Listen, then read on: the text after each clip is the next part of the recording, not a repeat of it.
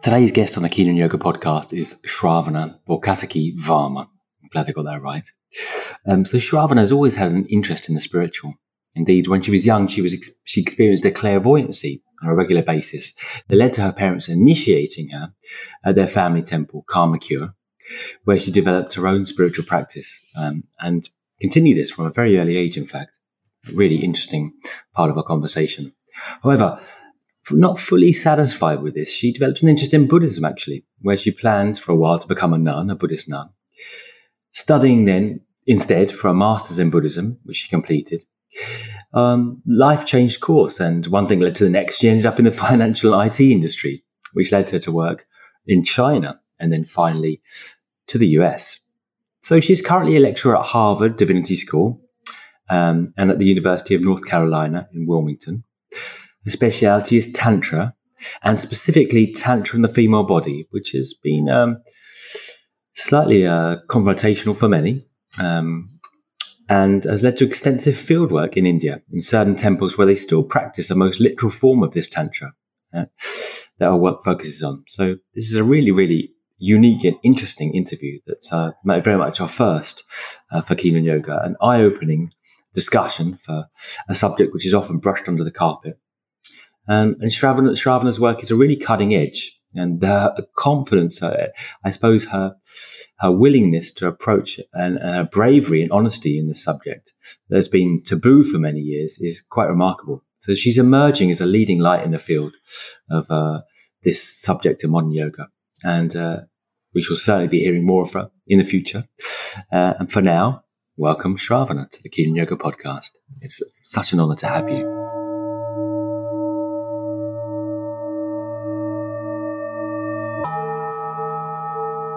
Right, so today's guest is Shravana Borkataki Varma. Is that roughly? Close enough. Close enough. All right, we'll leave it there. Right, okay. So Shravana is currently a professor at Harvard University, and she's particularly interested and works a lot on Tantra and but the female body in Tantra as well is, I think, a speciality, right? Female iterations of Tantra. Today we're going to talk about Kundalini specifically. I suppose we'll touch on Tantra, I assume, but modern ideas of Kundalini.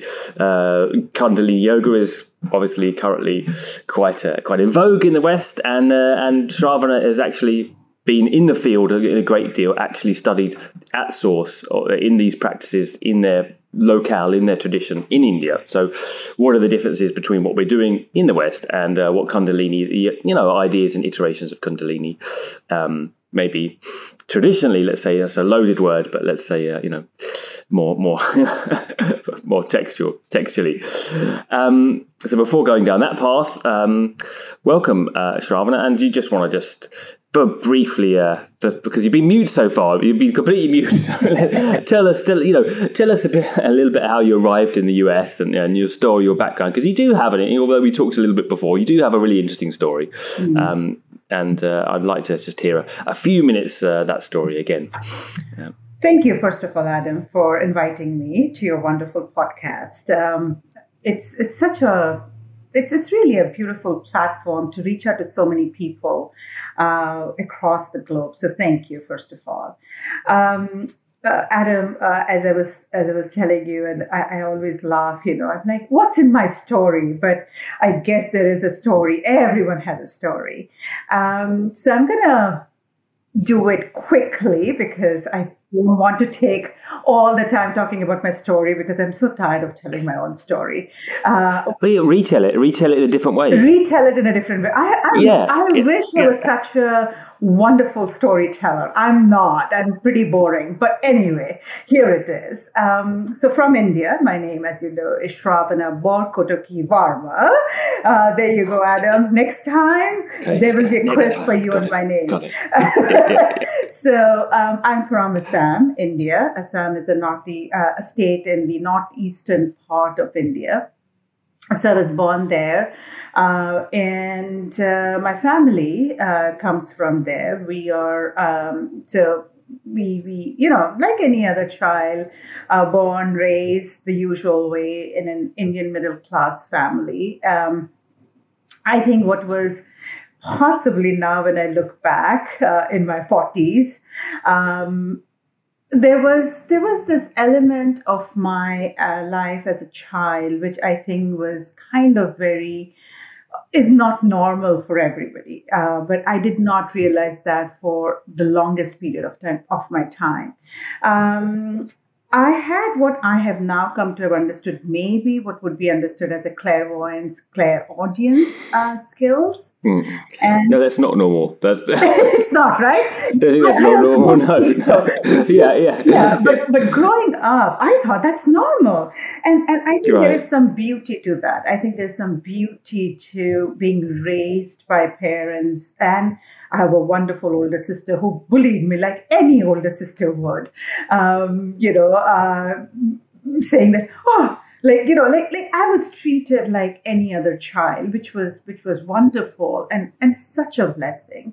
At the same time, I was never ridiculed. I was never asked to not speak what came to me, or not think through these things. I was an extremely introverted child. I had like my own little world. Now when I look at some of the kids who say they have a friend who is an invisible friend, I had many invisible friends. Okay, like many. Yeah. Right. And that was a blessing to have been raised by parents in school. I don't recall a single point of time in my life where anybody told me, "Oh, no, that's not what you say," or call me names because I had some of this going on.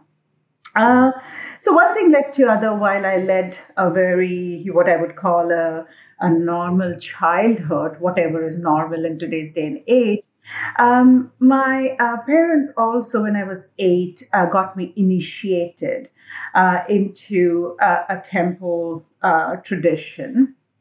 This was the tradition in Kamakya. Kamakya is a Shakti Peeth, again in Assam, considered to be a very, very powerful Shakti Peeth. And we may talk about it a little bit. What's just for our listenership who might not know about, what's the Shakti Peeth? So Shakti in this case is goddess, and Peeth is a seat. So it is understood that across the world there are 51 different seats of the goddess that has enormous amounts of power. And so Kamakya is known for its fertility power. It is the yoni of the goddess that fell there. And so it's considered to be very, very powerful when it comes to fertility. So I was initiated without any fanfare. There is a story where my Baba, that's my dad, who passed away last year, he used to say this story where we went through the initiation, and I was 8. I don't remember anything. And so he said how we came back, and when we were apparently leaving, the priest had asked my father to give me a certain nut and a certain leaf to eat. And he did. He was like, she's too young. I'm not going to give her this. And he went to bed. So apparently, like sometime in the wee hours of the morning, something like 3 o'clock or something, I woke up Baba, and I said, where is the nut? Where is the leaf? And my dad freaked out. He was like, what the hell is happening here? Because there was no way I could have known that instruction was given to my dad, because it was so little, right? So I think that was the moment when my dad was like, okay, like... He started taking you seriously. Maybe. I don't know how much, but I better watch out for this one. Yeah, watch out for this one. Yeah. So that was, that was such a great thing, because I could do nothing wrong and my sister could do nothing right? Yeah. So I had the most, glorious teenage years. I was allowed to do anything I wanted. He was probably petrified of you, wasn't he? You clairvoyant and, telling him that you knew all the instructions. He's probably terrified. I don't think my dad was terrified of me, or at least that's not what I want to believe. I don't know. I wish he was here today. I would have gone back after this podcast and asked him, but he's not. But no, I think it was such a blessing because I pretty much did anything I wanted to do. I never wanted to study the sciences. And in India, if you were a good student and if you had what is called as a first class or a good grades in your high school, you take sciences. And if you were really, really bad, you take humanities. And really? Yeah. That's the way it's gone now. And, what a shame. Oh my God, yes, always. Because you see, you could only become a lawyer, engineer, or a doctor if you really, or if you could not do anything, then become a teacher. So you can see where I am.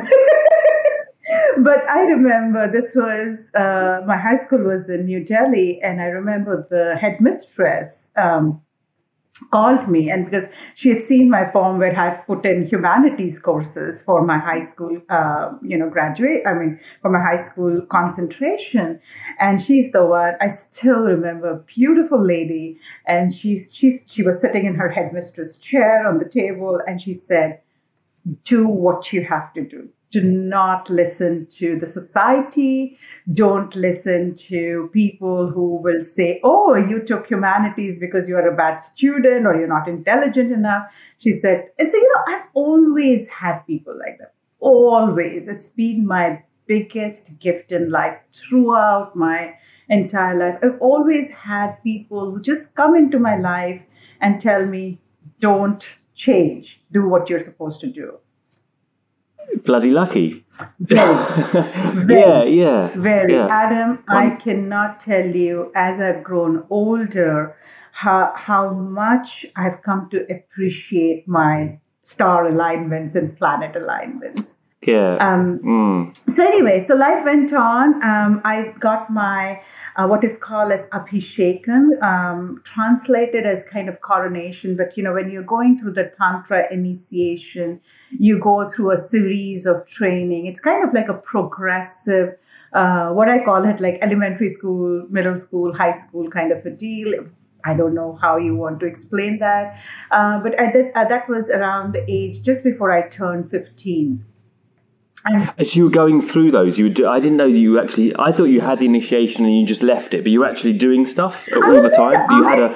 I was always. You carried on. I carried on because I did not know anything better. And remember, I thought everybody does it. I thought my sister did it, my cousins did it, my friends did it, because for me it was such a normal thing to do. There was nothing.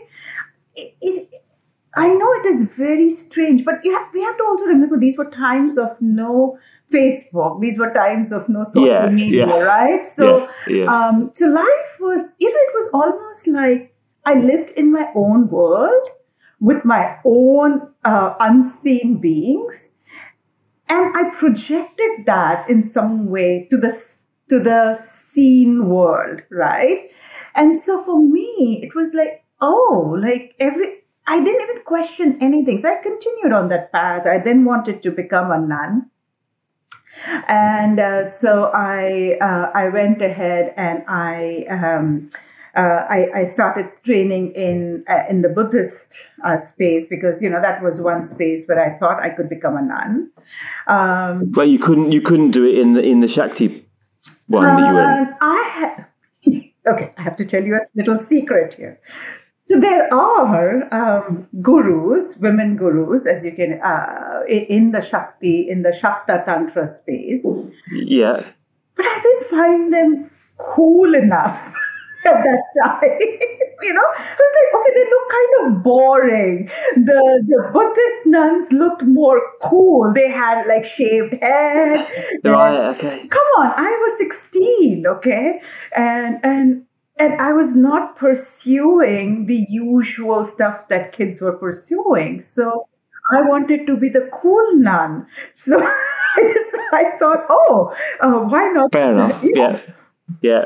I like the colours, Buddhist colours. Nice. Reds, ochres. Yeah. What before we go too divergent, what did the training look like then? Because I don't think you've spoken so much about your background. I mean, you mentioned later on in another podcast that I listened to that you had a crisis of faith later on in. Yes. And then I should have joined 2 and 2 and thought that you had a spiritual practice going on all the time as you were going on your career and doing different things. But what did your spiritual practice kind of look like? And what were you taught from the age 8 till 16? Or I've never heard you say explain that. You've not heard me say that because I've not heard that. No, you've not heard that because I don't think I speak about that in public.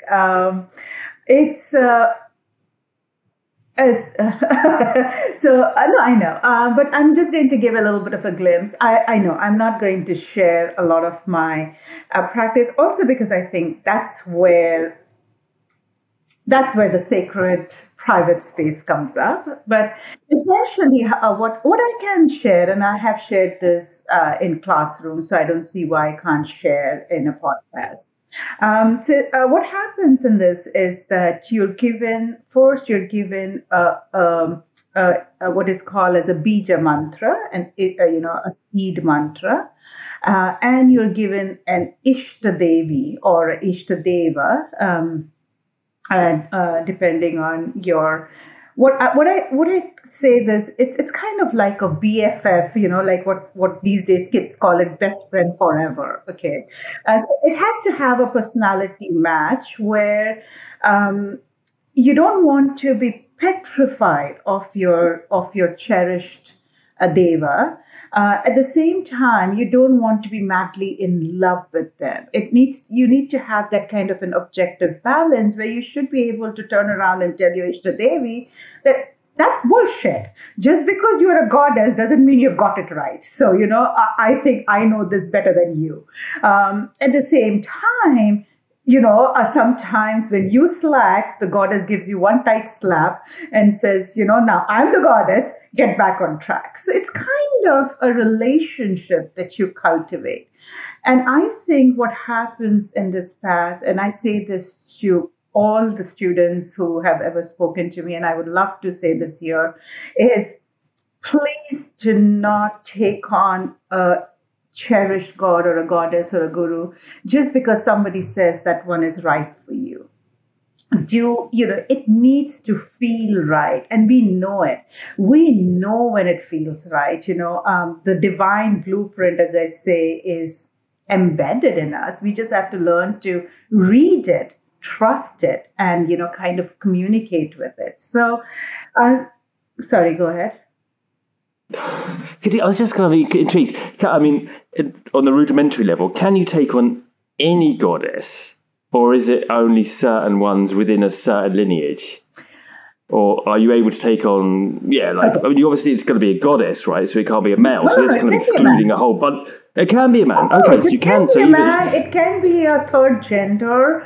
Now here's the answer to your question. Can you take any goddess or any divine being? Any god. Divine beings, right? Right. Now, the traditional answer is no. It is assigned from a tradition.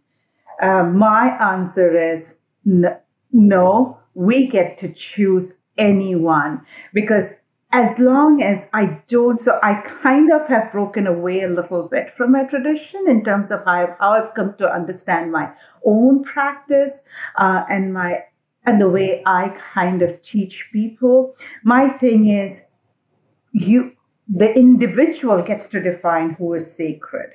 It can be a tree. It can be a plant. It can be an animal. Because animal spirits are as divine and as sacred. And if you look at Hindu mythology, there's always been animals and nature. It can be a river. It can be a god. It can be a goddess. It can be a guru. So I am saying, where I have kind of slightly shifted from the traditional way of seeing things, is it's BFF. And if it is BFF, I get to cultivate that relationship. Yes, I may begin with, because I have to begin somewhere. So sure, begin within the tradition. A lot of people like to delve with Kali, but we all know there are 12 different forms of Kali. Which form is she you want to engage with? And then as we engage, as we move forward, things will shift internally. And when that shift happens within this body, we will ask more questions. We will seek for more. We will pivot towards more. And it's perfectly fine. It's not like you're cheating. It's not like you've dumped your divine. You're progressing. So, you kind of can have two divine two Ishtadevis or two Ishtadevas at the same time. It's perfectly fine. So that's kind of how I have understood. So going back to your previous question, so how does the practice look like? So the practice is essentially begins with the mantra, and then you're given progressively specific instructions on how to engage with the divine, how to fine tune your phone line communication with the macrocosm. And so there are lots of meditative practices. There are bodily practices, like certain bandhas, the way you breathe a certain way to activate the subtle energy, the subtle body, the subtle energy in the subtle body. So that comes up. There are certain yantra practice, and in the Buddhist world, mandala practices that come up. So what happened was, as I went through life, I kind of have integrated, if you ask me today, integrated Shakta Tantra from Kamakya, Assam, and have integrated Nyingma or Vajrayana traditions kind of together. And that is today my practice. And I don't see any conflict whatsoever with that kind of an integration, because it feels right in my heart. It feels right in my physical body. It feels right in my spiritual body. So I don't see why not. So there's so many kind of paths we can go from here. The Nyingma, I assume you learned in India. I mean, you were quite kind of close to that area of Buddhism, right? And the Tibetan Buddhism up there, where you're from, right? But you didn't learn it there. I studied Buddhist studies and I kind of studied more from the Theravada lens. My studies in India back in the 1990s was more on the lens of Theravada and Vinaya and so forth. But I think Nyingma kind of came when I started studying, when I became a scholar of Hindu Tantra. I discovered the Nyingma tradition, and it made perfect sense, because there were texts, there were commentaries, there were teachers that I could speak to that could explain to me something that was maybe told to me at 8 years old, 12 years old, 13 years old, 15 years old. So the analogy I use here is, I was like the person who's running on a treadmill. And you keep running on a treadmill. You start at 3 miles an hour, then you do 4, then you do 5, then you do 6, then you do 7. But you kind of keep doing it because it becomes a habit. And there is kind of almost like an physical need, a mental need, an adrenal need, whatever, physiological stuff that happens. But at some point, I paused. And my scholarship made me pause. And it's when I paused, I started asking all kinds of questions. And the answers were not in my Kamakya community anymore, because that was a very different world. What I was reading was very different world. So I had to kind of bring two very, very different worlds together and make meaning for myself first in order to be able to teach what I learned. All right. Well, I definitely want to go on to that and how things changed when you did pause. But let's just quickly speed up then and do like a whistle stop tour through how you got from India, from your school in Delhi to where you are today at Harvard. Right, in five minutes. 5 minutes. Okay, I'm going to do it in 2 minutes. Yeah. Okay. All right. So essentially, via China and banking. Via China and banking. So I did Buddhism. And then I decided not to don the cloth. And once you decide not to don the cloth, there was this sudden otherness, like, who are you? Then you become nobody, which was a whole different problem. And maybe we can do a whole different conversation on that. But I was that classic meme that you see where a monk goes for an interview and they say, do you have any other skills other than meditation? So I was that person. But then right people came. We didn't give the Buddhist answer. I can sit. What did you say? I can sit. I can read, and I can fast, or something like that. You right? Just said that. But that would not give you a job and a paycheck. But essentially, again, right people came to my life at the right time. I got a job where I started my career with a nonprofit, and then moved into General Electric. So my first corporate job was. At that time called as General Electric International Services, now called as Genpact, I think. And so I started with that. And then I thought that's what I'm going to do with the financial services, and then went to Wipro, which is an IT company, and then Standard Chartered Bank, which is a UK bank. So I kind of thought that's what I'm going to do. I got myself an MBA. I was like, okay, life goes on. And it was wonderful. Honestly, Adam, again, no complaints, very, very blessed. I saw lots of success. At a very early age. From there, I moved, my family and we moved to China. It was still the corporate space that took us to China. But it was in China that I realized that was not necessarily, banking in China was a very different beast.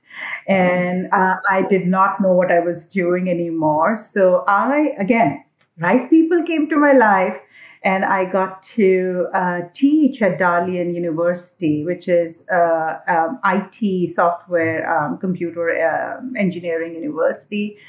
So I kind of taught there for 2.5 years. From there, we came to the United States.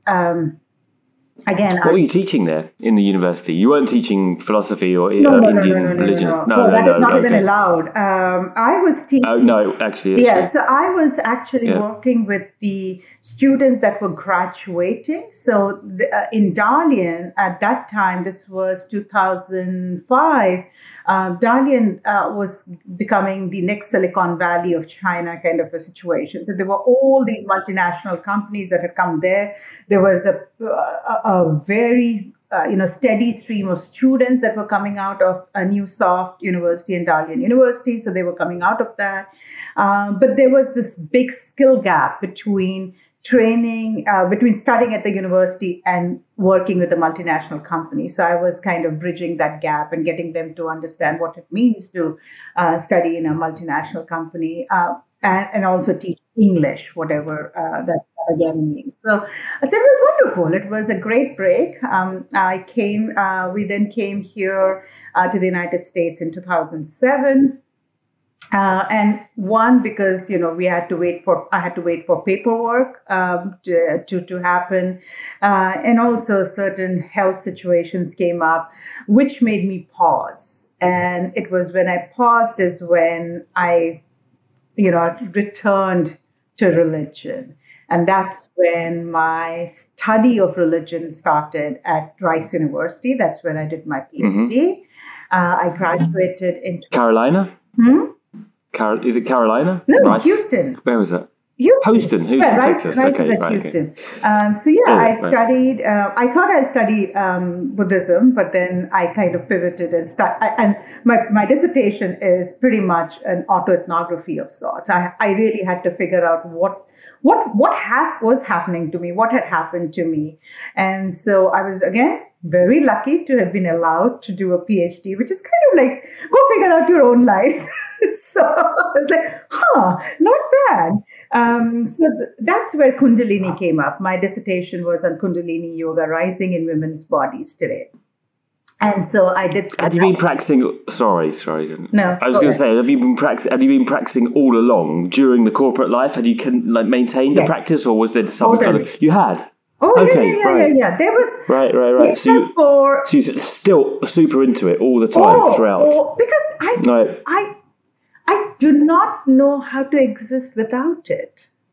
I do not know how to live without my practice.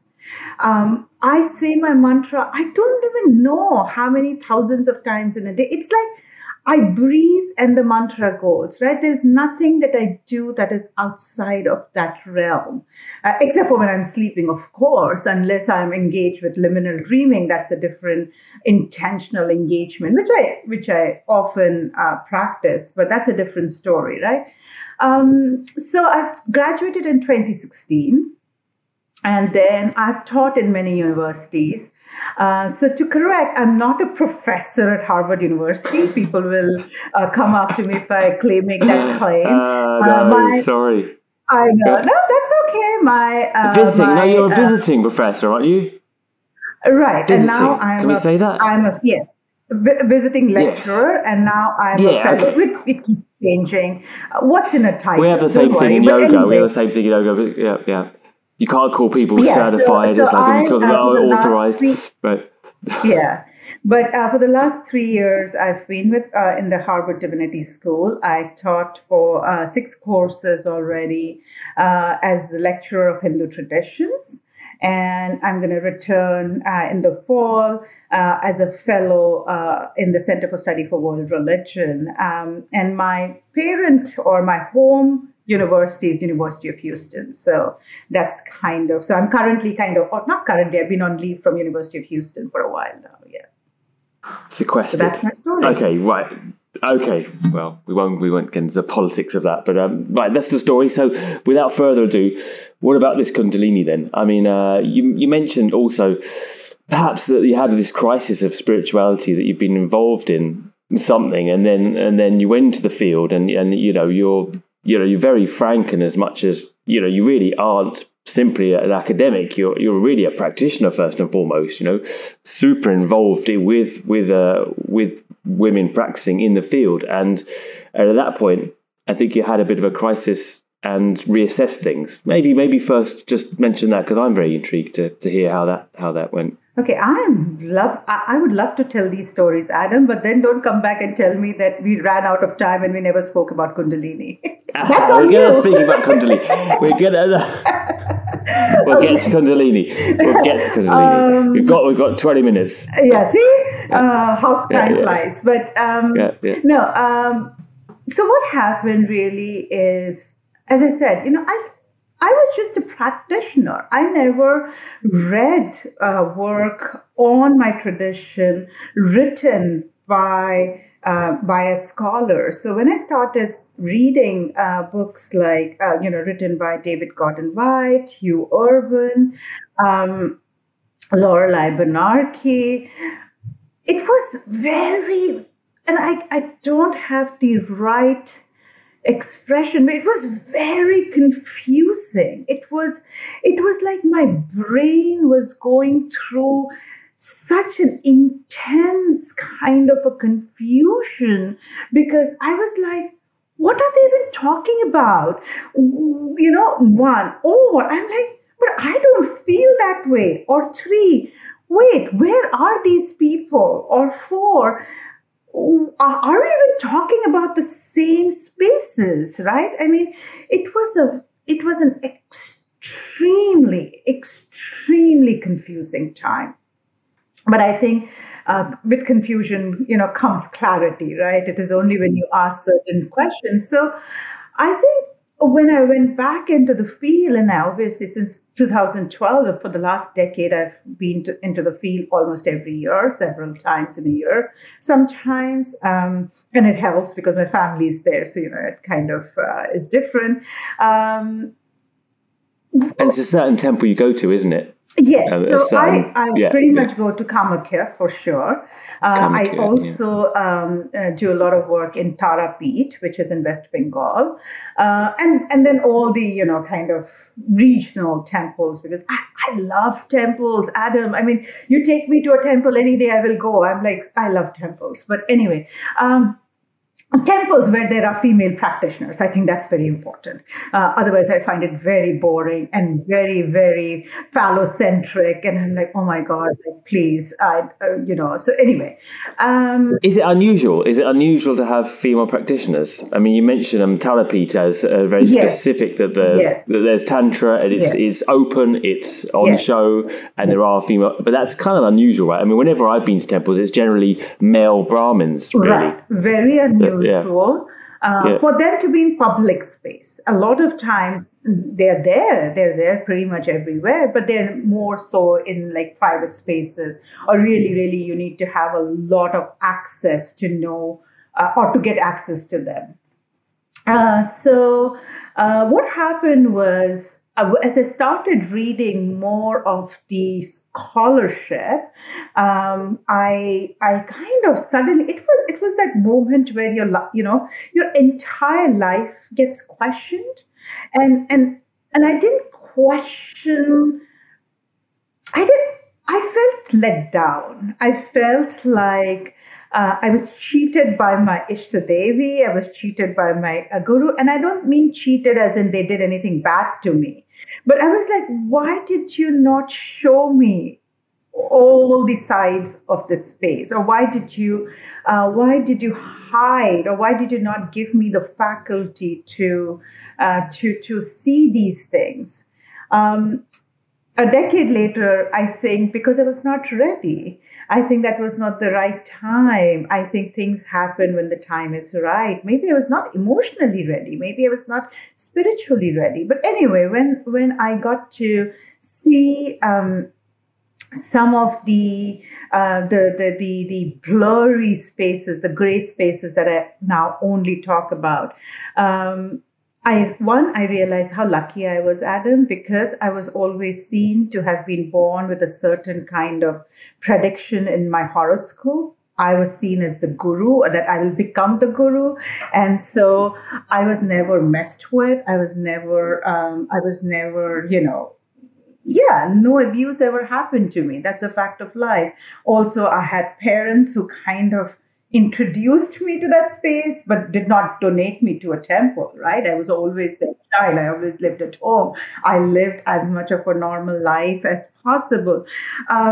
So I realized, one, how blessed I was. Two, by this time, and I've spoken about this, I was also a mother of a daughter. So, suddenly, as a mother, as a woman, as a scholar, as a practitioner, it was so difficult to bring these things together. And what is my responsibility? What is my role? What am I supposed to do or not do? So that was. So what? Yeah. Go ahead. Yeah. So essentially, a little bit of disillusion there, that you saw things, maybe aspects of abuse that maybe were hard to square. Yeah. And it's not just a simple disillusionment. I really lost my religion at that time. And my advisor says this to all his PhD students, and I say to all my students that you will lose your religion. There would be a moment of crisis if you're going to study religion. There has to be.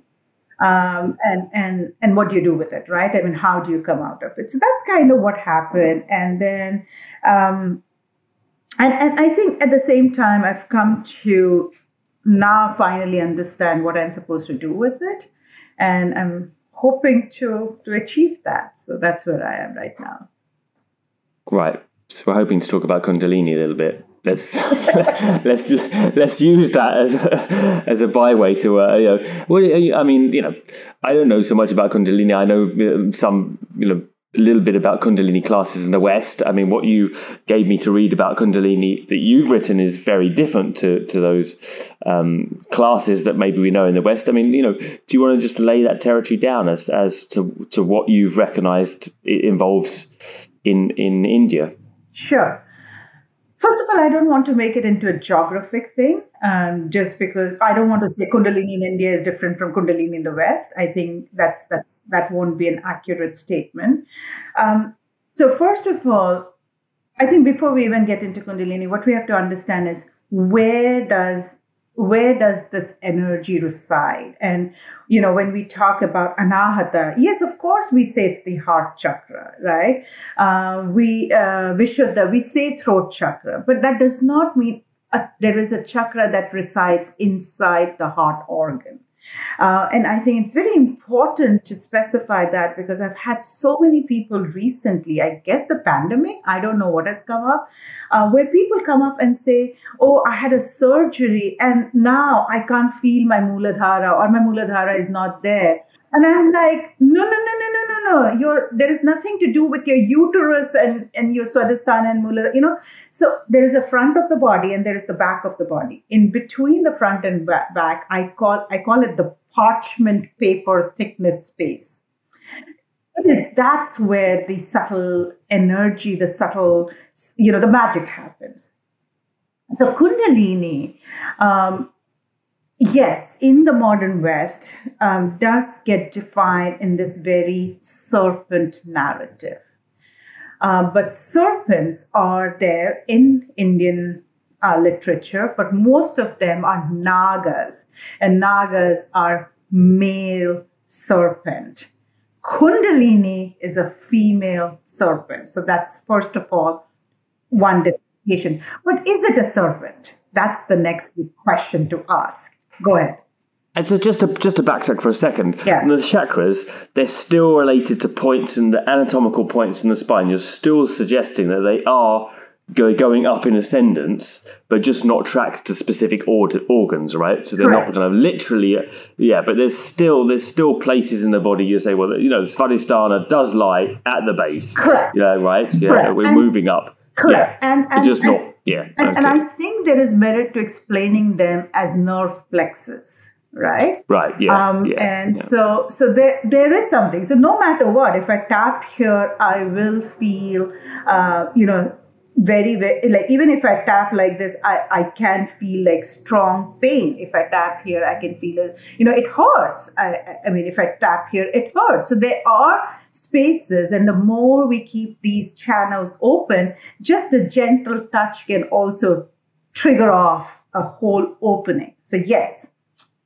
it's there in the body, but we explain it in the context of the organs or spaces, because we have to work with something here, right? Mm-hmm, mm-hmm. So Kundalini is not, first of all, what I want to really state here, my understanding, again, please, that does not mean someone else is wrong. And I have to say, this is just my limited understanding. Number one, Kundalini is not a serpent energy. Some experience it in a serpentine fashion, but there are lots of people who experience it in a non-serpentine fashion. So in the field, I've met so many people who ridicule or reject somebody who says, I felt the Kundalini in my heart. They almost like say, oh, no, that's not Kundalini. How do you know it's not Kundalini? How do we know it is? So if we look at some of the Shaiva texts, so for example, we have Tantra Sadbhava, where in this particular text, it's about the 7th, 8th century Shaiva texts like Siddha Yogeshwari Mata or Tantra Sadbhava, where Kundalini is coiled in the heart. So a lot of the field interviews I have done, they say, like, one of the most beautiful description was, she describes, this is a Tantra woman guru, and she describes it as a jyoti. She says it's like a light in your heart. And when it is activated, it's like you get goosebumps or chills, but not outside the body. These are now inside. Every cell inside your body is kind of vibrating with energy. And it's an opening. So that's a radically different way to look at it. But I mean, it actually makes sense, because if you think of, think of Jesus, right? I mean, he wasn't ever talking about Kundalini rising from the base of his spine. If you look at the images of Jesus, it was the glowing heart, wasn't it? And it was, but I'm scared of commenting on Jesus Christ because I'm not. Well, I would say he would have had some Kundalini experience. Okay, no, you are saying that, Adam. Yeah. I am not. I'm saying that. No, you don't have to comment. I'm saying that Jesus was probably involved with Kundalini. Sure, maybe. Absolutely. I don't know. I don't know him. I've not cultivated a relationship with him, so I don't know what's going on with him. But essentially, I think what happens is, for a lot of people, Kundalini can rise from the Muladhara in a very, very serpentine fashion and goes all the way up into the crown. Yes, can happen.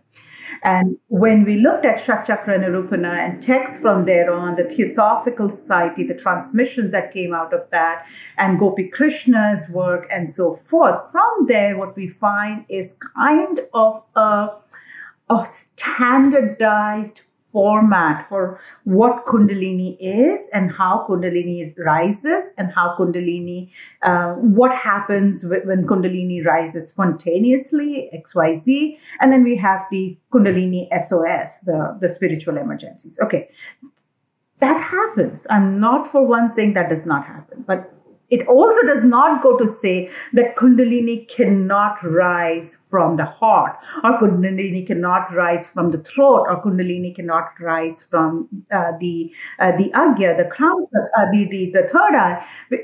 And when it rises from different places, what I've come to understand from my research is the initial experience and the response is kind of a little different. And when it rises from the Muladhara and Swadhisthana, it is definitely a lot more. Because we don't have a register for it, we experience and explain it in a sexual energy form. So it does feel very orgasmic in nature. It does feel, like an activation of sexual fluids, because we don't know how else to explain it. But if it's rising from the heart, it could be this sudden oneness, this sudden experience of that moment. And again, so difficult to explain in words, but the sudden moment of oneness where there is no binary. There is this kind of union of sorts, even if it happens for a fraction of a second, even if it happens for 1 hour, even if it happens for 30 minutes, whatever, right? So it depends. It really depends on where it rises, and how you experience it immediately is going to be different. And because we found the serpentine narrative in the West to become like the standard format, and obviously most people in the West were writing about this in the 1960s and 70s, that became the popular narrative. That became the pop culture of sorts. That does not mean it does not happen in other situations and other experiences don't happen. Was it? Yeah. I mean, is it male centric? I mean, from the serpent power, we have that, right? You don't think it's a particularly male narrative as opposed to something else? No, right? So it's across the board that this idea of the serpent power rising up is this. That would be my first question. I can see why it comes as a male narrative, because, look at all these texts. Even in the 7th, 8th century, they were written by men, for men, practitioners and men. People talking about it mostly were men. But come on, look at the West and look at the number of women who have experienced Kundalini. So are we now going to say the Western women Kundalini experiences are not good enough, or they don't have the right to experience? Of course not. I'm a woman. But at the same time, another thing that I would like to state here before we move to the next question is, once the Kundalini has risen, either spontaneously or intentionally, something changes. And once that changes, you never go back to a state pre-Kundalini. And that is why there is this narrative saying, be careful. If you're pursuing Kundalini, we don't know where it will rise. We don't know how you will respond. And once you have experienced Kundalini, there is no turning back. There is no turning back. So I do. Yeah, Yeah, watch out. Watch out. Watch out what you wish for. So Gopi Krishna is obviously famous for his work on it. He wrote a hell of a lot on this experience. Anyone else who you've read who writes on this? And it also with the other, I mean, the main kind of aspect that I read from Gopi Krishna's work is this very intense heating or drying experience, basically, that you have to kind of cope with, right? Yes. And if you can kind of cope with that and weather it out, then it's all good. But it's a very painful kind of hot and dry kind of experience, right? Yes. So painful, yes, absolutely. Drying, I don't know. I think drying comes from the fact that there's so much of heat that is generated. So I think it's again a way of explaining kind of what is happening inside the body. I would say Gyanadev's Gyaneshwari is the most beautiful text that I have read. This is, I think, 11th or 12th century. I'm very bad with dates, but somewhere around that time.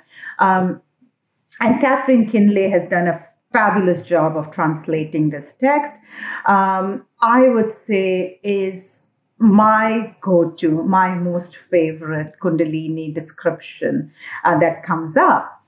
Having said that, the reason why I refrain from this drawing analogy is because, one, it goes back to where it has risen. If it has risen in your heart, it's a very different mechanism it's going to work versus if it has risen in your Mooladhara. And drawing is not like cracking. It's like phoenix rising, correct? Right? So you need to go through this kind of a bodily transformation, elemental transformation, tattva cleansing, and it is painful. No two opinions about it. It is not pretty. It is very disillusioning. It is very confusing. You do sometimes feel like you've kind of lost it a little up here, as I say, on the top floors. It does feel like that sometimes, but you come back. I suppose what everyone's going to be wanting to know is, has this happened to you? Yes. Right, okay. Just want to make that. Do you have that experience? Right. So, well, I mean, and is this the aim of all tantric practices? No. That you're trying to... No. No. Right, so there's a clear... Right. No. So, and again, there is no... Everybody... Okay, so... now, again, this will come down to how do you define Tantra, right? I mean, it is so different for everyone. That's another subject, Yeah, I'm not going to know because that will take away a lot of time. But the way I define Tantra, the objective is Jivana Mukti, liberation in this lifetime. And what I mean by that is moving away from binary existence to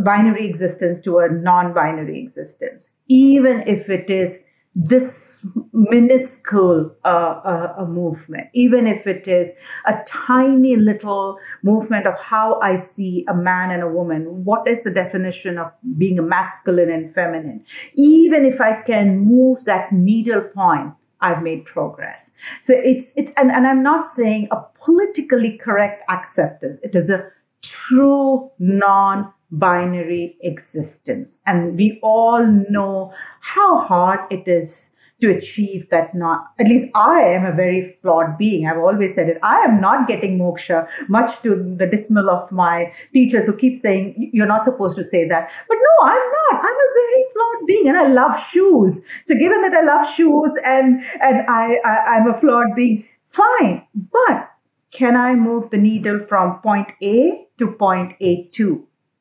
If I can do that in a true sense of the way, I have achieved something. And that is what the practice of Tantra does. And go back to Kundalini. How is the experience? Obviously, the experience that you're talking about is very different to the current presentation of Kundalini that we're finding.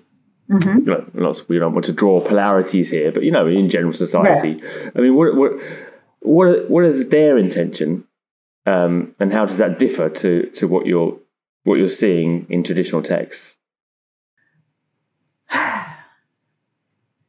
First of all, who am I to talk about their intentions? So if I will answer your question, but I hesitate and take a deep sigh because it can come across as so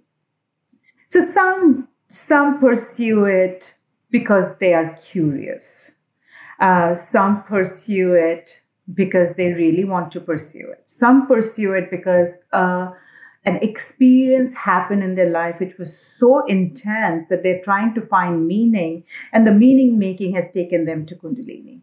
And then there are some who are truly in that whole practice space and saying, okay, I'm going to use the Kundalini yoga practice to move from a non-binary existence, from a binary existence to a non-binary existence. So I would say it's a very it's a spectrum, and I think every individual gets to know why they are doing it.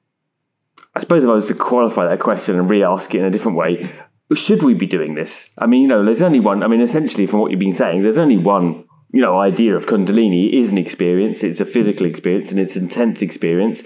You say it's a life-changing experience. I've not experienced Kundalini.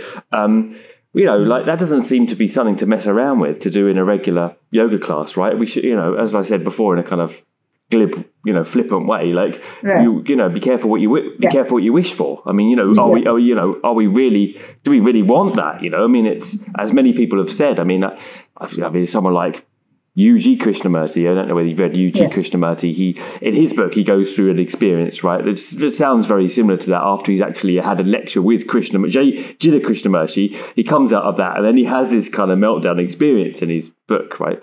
And he says, it's that, I wouldn't have wished it on my worst enemy. He kind of said, you don't want this. I wouldn't have wanted to. I would say, anything around the Tantra path, it's about intention. Don't do it because you think it's a cool thing to do. Don't do it if you think you just want to try it and see how it goes. Because what if something happens in the first minute? What if something gets triggered? We can't control that. And there is no turning back. There is no turning back. So I would definitely forewarn people. I would say do it intentionally. Do it if you have the time and the energy and the space for it. If spontaneously it has risen and you were not pursuing it, then go ahead and kind of get the training required so that you can work with it intentionally, and you always have the control of that. What is it called? Like cooking range has that, you can turn on the heat. And like a thermostat. Like a thermostat. Yes. So totally. Transistor. We must step it up or step it down. Yeah. Correct. We must have the thermostat in our hands. And that requires practice. So let's not do this for the sake of it because it's a cool thing to do. And not all out-of-body experience or not all experiences that felt radical is Kundalini either. That's also important. Right. But that's another problem. Yeah. Anything that happens out of the ordinary is now Kundalini. In the modern West, I'm like, oh my God, why? Like, what made you think it is Kundalini? But I guess it happens. Yeah. That's true. It is true. Yeah, any experience that's not kind of normal is now Kundalini. It seems. Yeah, but but seriously, for people that have had this experience, and I mean, for many people, if you read online, there's a lot online, right? You mentioned, I think there is a website or something called Kundalini SOS or something like that for people dealing with the. I mean, from my understanding, dealing with the experiences of Kundalini and the fallout that goes with that. You mentioned, kind of crazy making kind of propensity of this, right, and trying to kind of resolve or reconcile yourself to living in the world and having had such an intense experience. I mean, what any advice you would give for people that have, or are going through, something along, that does feel overwhelmingly like this? I think my advice would be a few. Number one would be allow yourself, even if it is 5 minutes a day or 10 minutes a day, give yourself permission and let the energy know. It's kind of office hours. I think it really helps to have office hours and to tell the energy, hey, I have a lot going on. It's not possible for me to engage with you 365. And so do office hours. Once you acknowledge the energy, it's amazing. Maybe it's placebo. I don't know. But it is amazing how the energy will also be kind to you. So that's number one. Two, you may want to find teachers. Just because somebody says, they teach Kundalini does not mean they're the right teachers for you. Do your due diligence. Meet them. Speak to them. And it's okay to start with someone and then say, no, something is not working out here. So do not, listen to your gut. Listen to your internal voice. 3, read about it. 4, what is the purpose? Why are you seeking it? If it has risen spontaneously, great. But now why are you seeking it? I think that is a very important factor because there has to be a reason. And if you don't have a reason, then engage with it only for about 5 minutes a day. Give it its due respect, bow to it and say, I will come to it when I'm ready. So I would just those would be my advice. Yeah. I mean, that's a good point because I think people assume that maybe the highest goal of yoga is Kundalini, but that's not necessarily the case, right? It's one path of a number of different objectives within yoga. I mean, it's not all like you simply have to get that and that's the kind of highest goal. Because I think that's often, the case that people believe now. Well, use yoga practice and that's the highest kind of aim is to get this experience, which will then be enlightening, and I'll then be an enlightened being. But you're not suggesting that that's the case. No, and that's the problem, right? With our yoga space, we seem to have these kind of medals that we are seeking, and that is exactly against what yoga tells us to do. There is no certification. I mean, I'm not saying yes, you do need yoga certification. So I'm debunking yoga certification. But what I'm saying is spiritual path is not about, I have this degree to show or that degree to show, right? I mean, come on, why are we doing it? If you're doing it to prove something to somebody, I think then that's not the objective. That kind of loses the meaning, right? I mean, I don't know. It's We bloody hope so. Yeah. Totally. Yeah. All right. Okay. Well, I think we could go on, but we've got little bit of Kundalini under our belt, and probably a lot of background history, which is actually really interesting. And also, your work in the field. Can anyone actually? We've published a few things now that people can read. Where can they go and find out? So I have a website now. It's called Shravana, my first name, .me, M-E. And as it's getting published, I make everything available to people. It took me a lot of time, Adam, to write my story. It was not easy.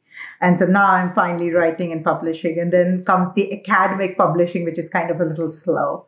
But it's happening, and you can read on my website, shravana.me. Yeah, I think you have to everyone go and read on the website because what you're kind of writing about is pretty honest, and it's not in the public field generally, right? Thank you. It's that's my goal. I've been given all these blessings. Now it's time to live it also publicly. So far, it's been more private. Yes. Yeah. And let's say it's basically talking about female practitioners of Tantra and most physically in the physical sexual iterations of Tantra. So it's, it is honest and it is very different and unusual in academia currently, let's say, right? So kind of swimming against the tide, and bravely so, I think, and I think as you've spoken on other podcasts, it does take a lot of bravery to speak out in the way that you are a lot on these subjects now. So it does, and it also is scary. It's not easy, but one day at a time. Yeah, and what the thing is, you're carving the way for many people who will then come out and and do it, and gradually that will become less of a, so you're blazing that trail, and it's very interesting, her work. So please go and have a look, and you'll enjoy it very much. Thank you, Shravana. I'm not going to attempt to say your full name again. I'll just stick to Shravana, and we're all safe there. And it's been a wonderful little chat with you, and a really, really fun, an academic, but really, really kind of fun character to engage with as well. So it's been wonderful to have you on. Thank you. Thank you so much. All right. Bye.